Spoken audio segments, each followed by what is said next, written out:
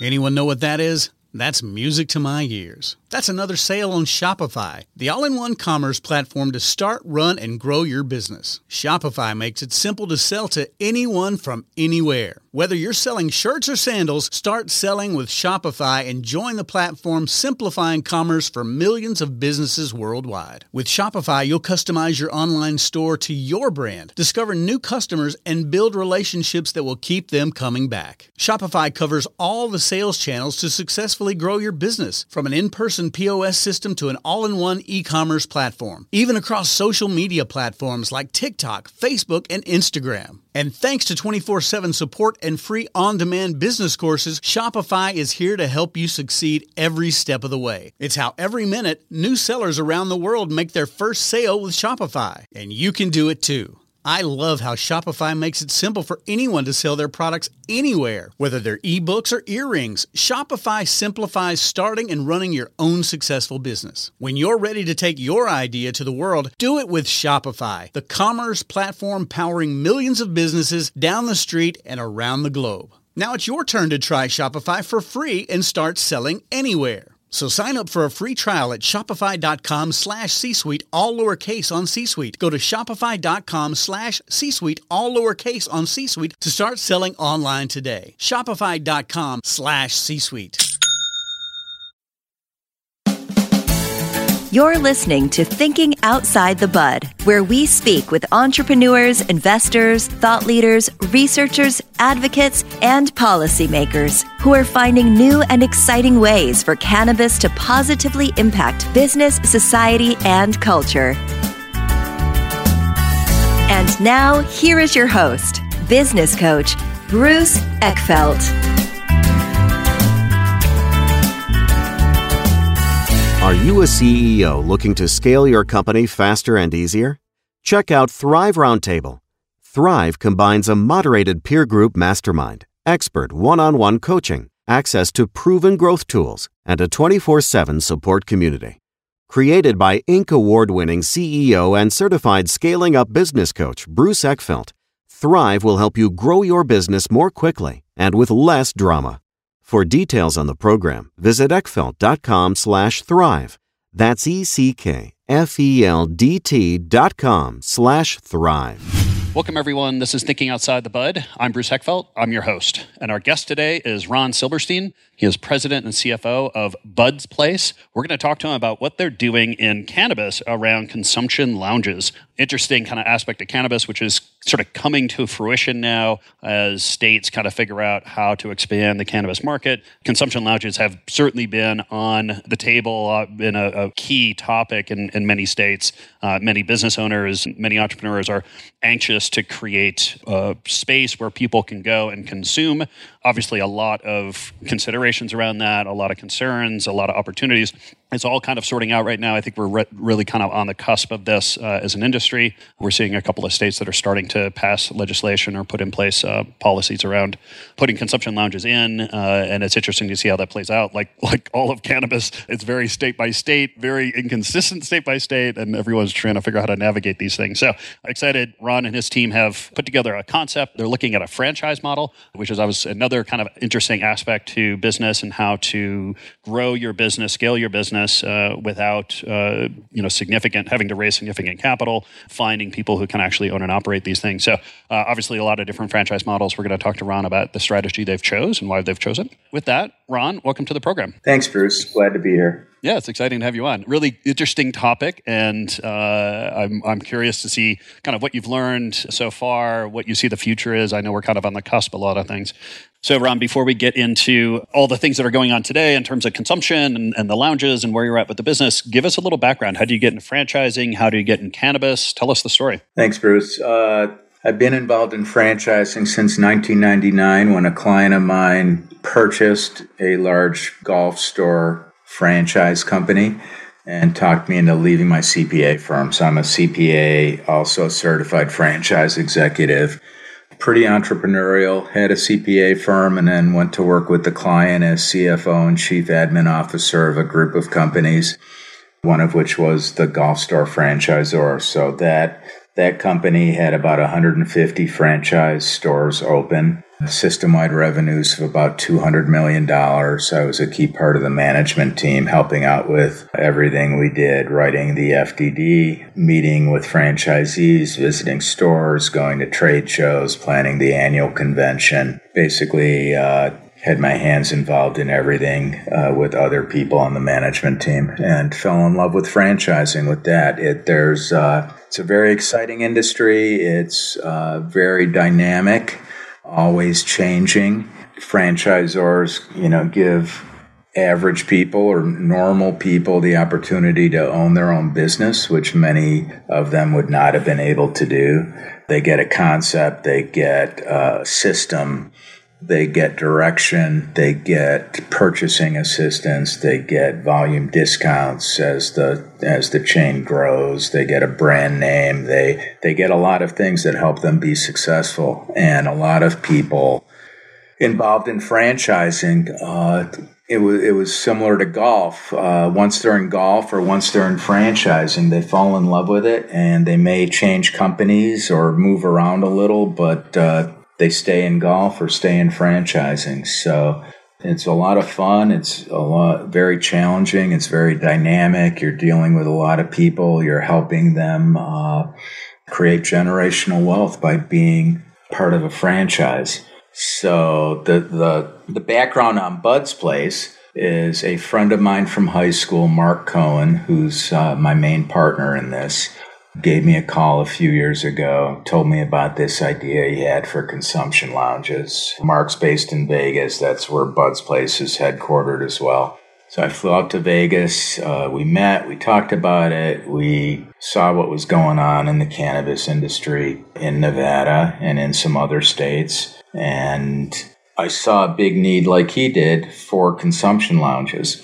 Being a franchising guy, as Mark and I talked more and more about his idea for the business, I saw something that could be franchised successfully. As a franchise person, when you look at businesses, it's really, I don't want to own 50 of these myself. I'd rather own one or own a couple or own none, and have them all be franchises and just deal with the franchising side of the business and not have to worry about employees calling in sick or quitting or, all that kind of stuff. So this way the franchisees deal with the day-to-day aspect of their own business, their own consumption lounge, and corporate provides support, provides advertising and marketing, provides training, provides ideas, provides menus, provides a lot of things like that. And we put a team together that's good at franchising, good at social media, has a lot of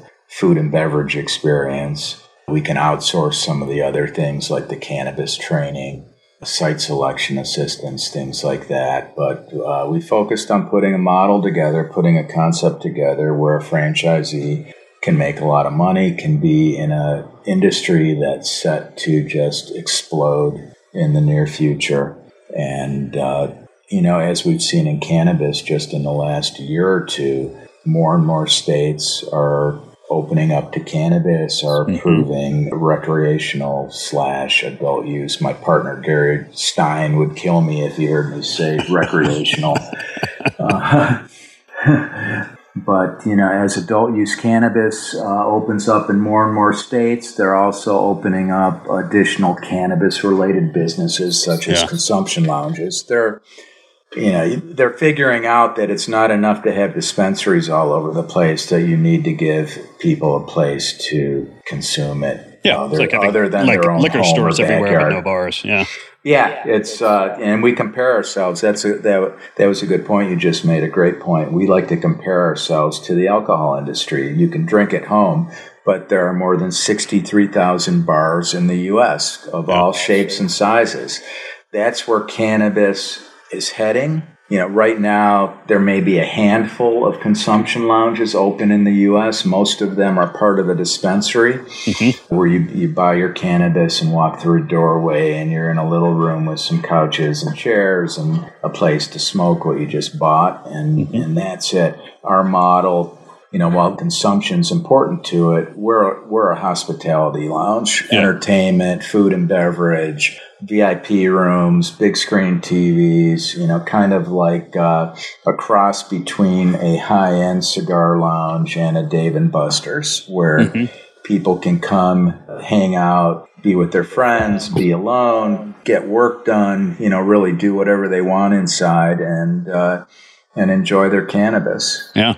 Before we dig into the cannabis side, I think we should educate folks a little bit on the franchise side and just really how it works, why it works, and like what does it take to develop a successful franchise model? Like what kind of business, what needs to be in place for it to be really sort of franchisable? Sure. So a few of the important things to have in place when somebody's deciding on whether their business can be franchised is a system that is easily replicated, a system that can be profitable, because we need our franchisees to make money, a system where we can put in place the proper training for people, because we don't have a franchisee for Bud's Place, just like a franchisee in McDonald's or in many other systems. You don't have to have prior experience in hamburgers, in food and beverage, in any of that. You get trained. So we had to put together a training system for franchisees. We had to make sure on our system, for example, with the food and beverage, we were looking at food that could be easily prepared, where we can train a franchisee to prepare it, and then they can train their staff to prepare it. We had to have a model that, is legal in places that we wanted to have it. So unique to cannabis is that it's illegal federally, but legal in many states. That's certainly a challenge that most industries don't face. Yeah. But, so, and like you said, the rules are different everywhere. So one of our challenges is keeping up on the rules everywhere. So we have a governmental guy on our team. That's my partner, Gary Stein, who's based in Tampa and is very active in the Florida cannabis market. Gary's also helped write laws in some states. He's testified in D.C. He used to work for the CDC and Johns Hopkins, so he's got a lot of medical as well as cannabis experience.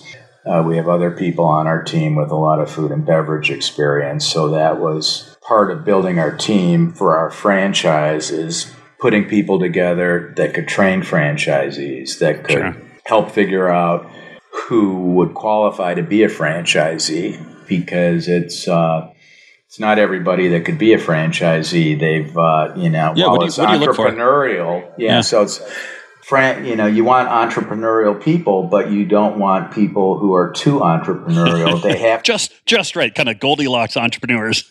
Right, they've got to be able to follow the rules of our system.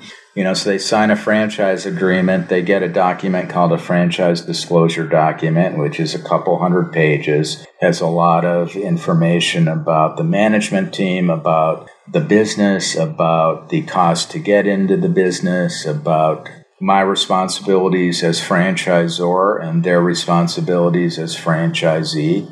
And, they've got to work within our system, so they can't, like a McDonald's franchisee can't put whatever they want to put on the menu. They can't advertise however they want to advertise. So as a franchisor, we'll produce some advertising and produce some marketing materials for franchisees. Any ideas they have, they've got to get approval from us. The menu is our menu that they will carry. They can give us ideas and suggestions for items, but we have the rights to approve menu items as the franchisor. Got it. Most franchisors control social media now, so we'll set up the whole internet and intranet and web pages for every franchisee. They can do certain things in their area, in their local area, but on many things they need the franchisor's approval, and that's pretty consistent from system to system. Yeah.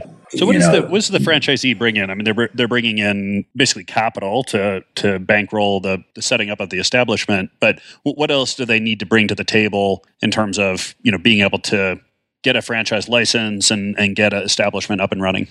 Right. So what we're looking for, with the Bud's Place concept being cannabis related, as we'll look at a franchisee to make sure they qualify capital-wise. They've got to have the capital available to be able to get a Bud's Place open. And in the FDD, it has a table called initial investment, where it lays out all the initial costs that a franchisee can expect to incur. And a lot of them will be ranges. For example, the rent, leasehold improvements. Some of the things depend on the size of the lounge and where it's going to be located. For example, if you're in rural Michigan versus, downtown San Francisco or downtown New York, Manhattan, your rental rates and a lot of things are going to cost you more than in other areas. So we have a range, and the range in our FDD for the initial investment is $600,000 to $1.2 million. Okay. And, so our template store model, lounge model is 4,000 to 6,000 square feet. So obviously the bigger the lounge, the more it's going to cost you. Sure. And, it depends on where you're locating as far as what the build out costs are going to be, things like that. Another thing we look for in a franchisee or in a prospective franchisee is their background, because we want to make sure, or be as sure as we can possibly be, that once we proceed with them to get them into our system as a franchisee, we need to make sure they're going to be able to get the licenses that they're going to need. So the states that are approving consumption lounges have a licensing process, and it's different everywhere. But the franchisee is going to need to be able to get a consumption lounge license, whatever kind of license that state has. And in many cases, they're going to need to get a food preparation license. Okay. So like in Michigan, like any restaurant would need, you need to get a license within that city or municipality to prepare food that you're going to sell to your customers. Yeah. Now, I know a lot of the complexities around the licenses for production and processing and dispensing and stuff like that have been complicated, because as part of the license, you need to have actually real estate secured. And so that creates the situation where people are, putting up, hundreds of thousands, if not millions of dollars for real estate and property without knowing whether they're going to have a license or not. And, then they've got to get through the licensing process. How do you manage that with the franchise model? Who bears the cost, or who bears the risk associated with some of these things, and how does that play out? Good question. So the risk goes on the franchisee for all that. So they would need, in most cases, to engage their own attorney to help them through the licensing process, to help them through the finding a location and getting a lease signed or purchasing a building, things like that. It falls on them, but we don't want to waste our time or their time if we don't think that they're going to be able to get approved for the different licenses that they would need. So when we're doing our due diligence on a prospective franchisee, we're looking at their background, criminal records, bankruptcies, different things like that. We're trying to, find things that might affect their ability to get the licenses. And if we do that, then this may not be the correct business for them. In some cases, that stuff won't matter because of all the new social equity programs starting up in cities and states. They're actually encouraging persons that have been affected in the past by, for example, marijuana convictions or other issues. It could be just issues in their city related to poor people being disproportionately affected by drugs, where they're actually making it easier for people with some question marks in their background to get into cannabis, both on the dispensary side, on the growing side, and on the lounge side.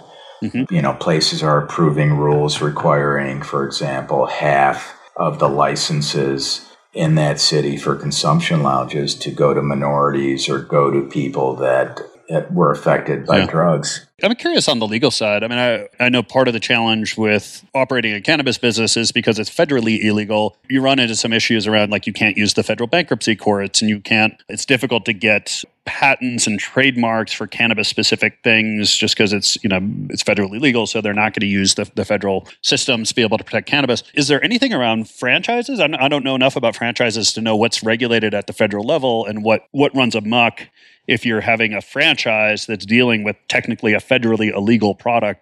Is there anything that's come up for you as you've kind of figured out how to build this case for a cannabis business?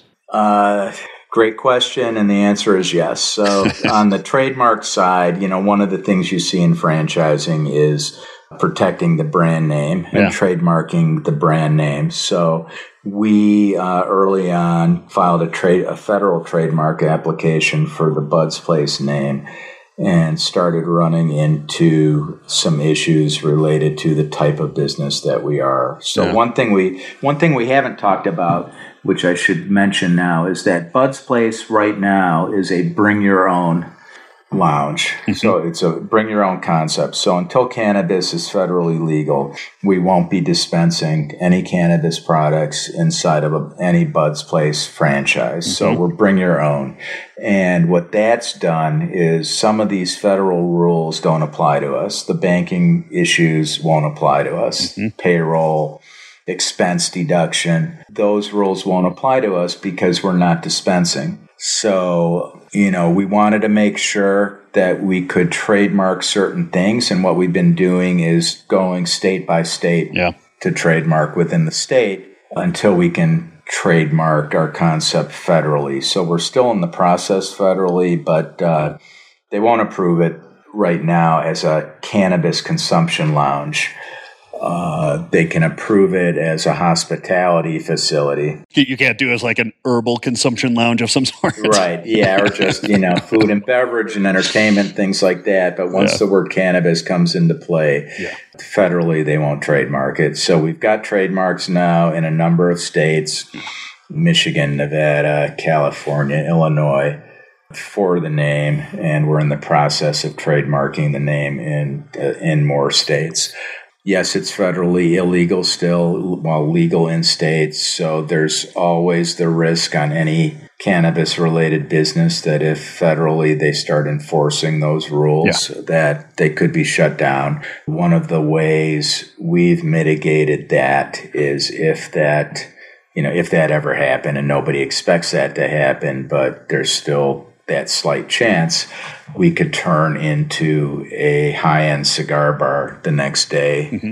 Everything else will be in place, the ventilation system, the food and beverage. We'd have to add a humidor, and probably go and get a liquor license. Mm-hmm. But we're not out of business. Yeah. Like the dispensaries would be out of business. And there's some dispensary franchises out there that would basically be out of business if the president or attorney general ever decided, what, I don't like cannabis, and we're gonna shut everything down. Yeah, well, it's a risk the entire industry faces, but at least you've got a little bit of a plan B that you can pivot to if need be. Right. We have a plan B, and hopefully it'll never be needed. But for some people, it gives them a little bit of comfort knowing that they can just pivot. And there's been a lot of pivoting in a lot of businesses the last year and a half, but at least they wouldn't be out of business, wouldn't lose their investment, and could make it go with a slightly different business model. Yep. And so where are we in terms of consumption lounge licensing and regulation? I mean, I know this has been something people have been talking about for some time. We're starting to see it, but, just give us an overview of where you see, this part of the industry at this point with some interesting, activity that's happening on the state levels. Give us a little context. Sure. So, what we've seen in the last year and a half are more and more states opening up to adult use marijuana. And with COVID-19 and the pandemic, states have lost a lot of tax revenue and a lot of jobs, and a lot of businesses have closed down. And what they've done is looked at states where cannabis is medically and recreationally legal, legal for adult use, and they've seen all the additional tax revenues that these states have recognized. So you've got Colorado, California, Nevada, Illinois, Michigan, large amounts of new tax revenues from cannabis. So other states recently have also been legalizing adult use cannabis, such as New Jersey and New York and Virginia, Montana a few weeks ago. So we're seeing, states being more and more open to cannabis, certainly more and more open to the tax revenues that cannabis can produce and provide for them. And what's happening with that is as they approve adult use marijuana, they're realizing that it's not adequate and not appropriate to let people buy marijuana at dispensaries all over the place and not have places to smoke it other than in their own home. Yeah. So they're looking at all these ancillary cannabis-related businesses such as consumption lounges.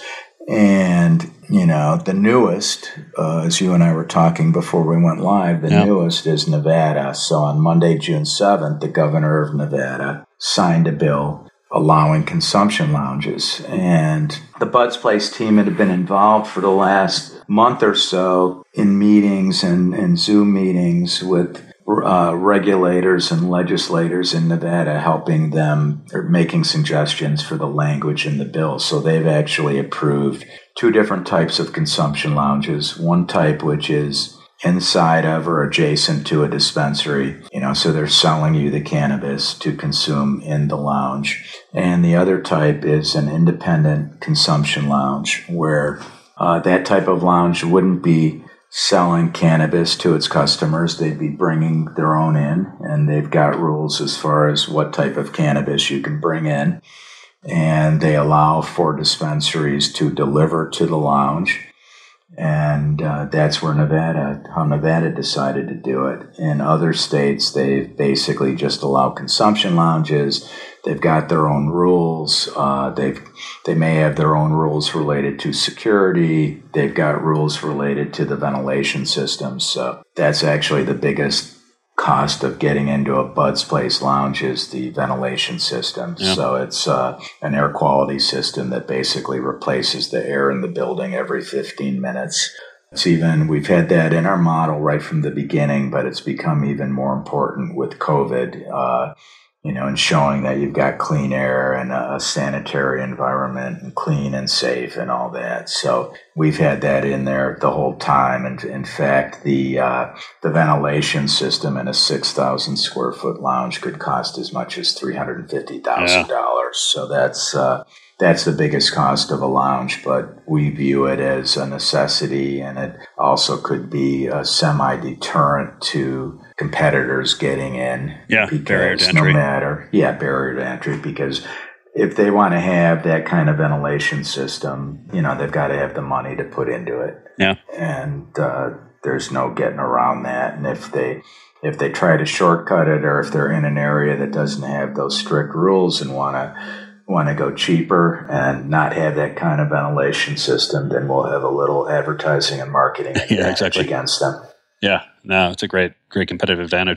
I'm curious, as you've seen these regulations kind of get developed and evolve, what are the issues? I mean, I'm curious about how it relates to alcohol, use of alcohol in these establishments, other things that have come up in terms of concerns from either from a public health point of view or from an industry point of view. I mean, I'm sure a lot of people there's a lot of established industries out there that are potentially threatened by these kind of lounges being opened up. How has this played out? What have been kind of the underlying kind of dynamics of getting these policies put in place, the legislation changed? Sure. So one of the things that states have been struggling with is, and one of the things some states are trying to do with consumption lounges is fix their own issues related to the black market and black market cannabis. Because first, a state, if people are buying cannabis on the black market, then the state's losing out on tax revenues. There's also potential quality issues if people are buying cannabis on the black market, because buying it from legal dispensaries, normally the cannabis would have been tested. You'd have all the specifications on what you were buying. et cetera, et cetera. So like in the new Nevada rules, they actually put something in there where to go into a consumption lounge, a customer can only purchase or bring in single-use cannabis products. They haven't defined that yet. I was going to say, what does that mean? Right. What does that mean? So that's the first time I've seen that type of definition on what a customer could bring in to a consumption lounge. Up until now, the basic thing we had to do as a consumption lounge operator was make sure the customer was at least 21 years old. Yeah. And that was it. We didn't have to check the type of marijuana they were bringing in. Some states don't allow them to leave with any cannabis that they brought in with them, so they have to consume it all while they're in there. Maybe that's what single use means, but Nevada still has to define single use. They also put something in there that it's supposed to be, that it needs to be in the original packaging that they purchased it in from the dispensary. Yeah. Except the issue with that we see, and we'll have to see how it all plays out, is in Nevada. First, you've got medical users in Nevada that normally would not be buying tiny quantities of cannabis because they're using it, often, sometimes multiple times a day. So they're buying larger quantities. Yeah. And normally when you buy a larger quantity, let's say an ounce, the price per gram on that ounce is going to be less than if you just bought a gram. Yeah. And, so they've got to kind of figure that out. Are we going to force medical users to pay higher prices for their cannabis so that they can go to consumption lounges? Nevada also has people that are legally allowed to grow their own marijuana at home. Yeah, home growth. So now it looks like they're going to be requiring people who can grow it at home to go to a dispensary and buy small quantities of higher priced marijuana to take to a consumption lounge. So that's kind of unique. And that's just an example of, state to state, it's different everywhere. And, it's a challenge to keep up, with what those states' rules are. Yeah. Like you said or asked a little while ago on the real estate side and things like that. Michigan, for example, the whole process of getting a consumption lounge license from start to finish can take 6 months. However, you get preliminary approval early on in the process, so it might take a month or two to get preliminary approval on a consumption lounge license. And then you get final approval basically when they do a walkthrough of your facility at the end of the process to make sure that it was built out to their specifications. And like you've seen in other people you've talked to related to cannabis, and from your experience in the industry, there are still certain stigmas related to cannabis use. Not like there used to be, but one of the unique things with consumption lounges is many states that are approving consumption lounges are putting a requirement in there that people walking by the lounge from the outside can't be able to see anybody that's inside. Mm-hmm. So you've got to, if you have windows, you've got to have them frosted or mirrored, or, you can't have outside smoking areas. You can't have rooftop smoking areas. Yeah. You've got to be certain distances away from schools or residential areas. It's different everywhere, but, and that's why a prospective franchisee, with some assistance from us, but most of the work is done by the franchisee and their legal counsel, just need to be familiar with the rules in their area as they're picking their location and looking for real estate, because the rules are different everywhere. And consumption lounges, as they get open, are going to be under a microscope in those areas by the government, state and local, making sure that all the rules are being followed. So that's one of the other things we're looking for in a prospective franchisee is they need to be willing to follow all the rules. So it's our rules as a franchisor, which are all laid out in the franchise agreement, and then all the local rules, because we've got to do it right. Mm-hmm. And if, by being focused on doing it right, we can help build an industry that's going to be huge. If we fuck things up and don't do it right, we could do damage to the industry. Yeah. So we've been laser focused on doing things right, on putting a concept together where franchisees can make a lot of money and build generational wealth. We have a single unit franchise agreement and a multi-unit franchise agreement. The multi-unit requires somebody to commit to opening at least 5. They're going to be able to make a heck of a lot of money with 5 or more units. Obviously, it takes more capital to be able to do that, and that person needs to be able to be more of a manager type of person when they have multiple units, just like with any business. Yeah. Having 1 unit is one thing, having 5 or 10 units is a whole nother animal, and takes a more experienced business person or somebody who can put a good team together to run those locations. And then they're really more of a manager, they'll need a general manager to oversee the multiple units. But with that also, some expenses get reduced due to synergies. You can share advertising and marketing costs among the locations. You can share staff. You can do a lot of things more efficiently with multiple units as long as you're the type of person that can handle having multiple units. The other type of person we're looking for are veterans. Veterans have, first, they're very big in cannabis, and it can help with a lot of issues that some veterans may have, like PTSD. But veterans also have been proven over time to be very good franchisees.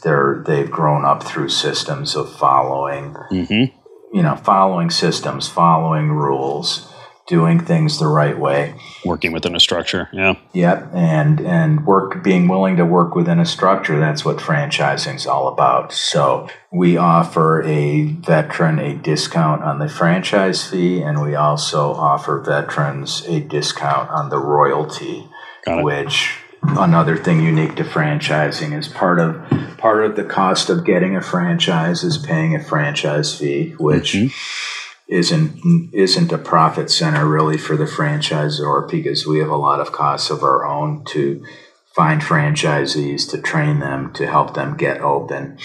And then you pay an ongoing royalty, which is usually a percentage of sales, and that goes on forever while you've got your franchise. So you're paying basically for the right to use the brand, for ongoing support that you get, for all kinds of things like that as a percentage of sales. Makes sense. Ron, this has been a pleasure. If people want to find out more about you, about Bud's Place, what's the best way to get that information? Yeah, so our website is www.buds-place.com. Buds has no apostrophe, so buds-place.com. We've got a short promotional video on there that explains the concept and what they'll get from us when they're a franchisee. My email address is rons@buds-place.com. Our office phone number, and we're headquartered in Las Vegas, is 1-833-283-7289.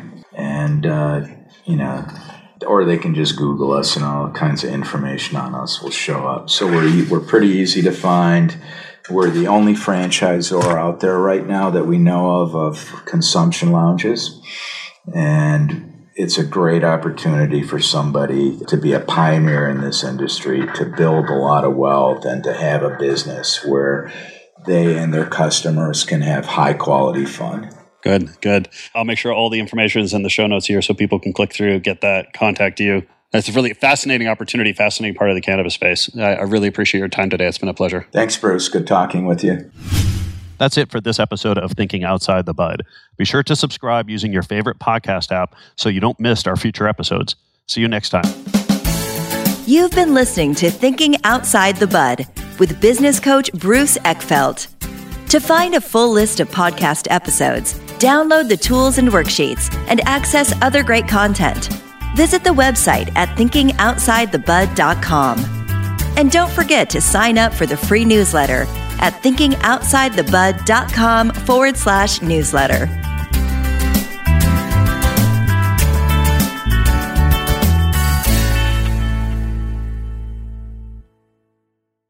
This podcast is a part of the C-Suite Radio Network. For more top business podcasts, visit c-suiteradio.com.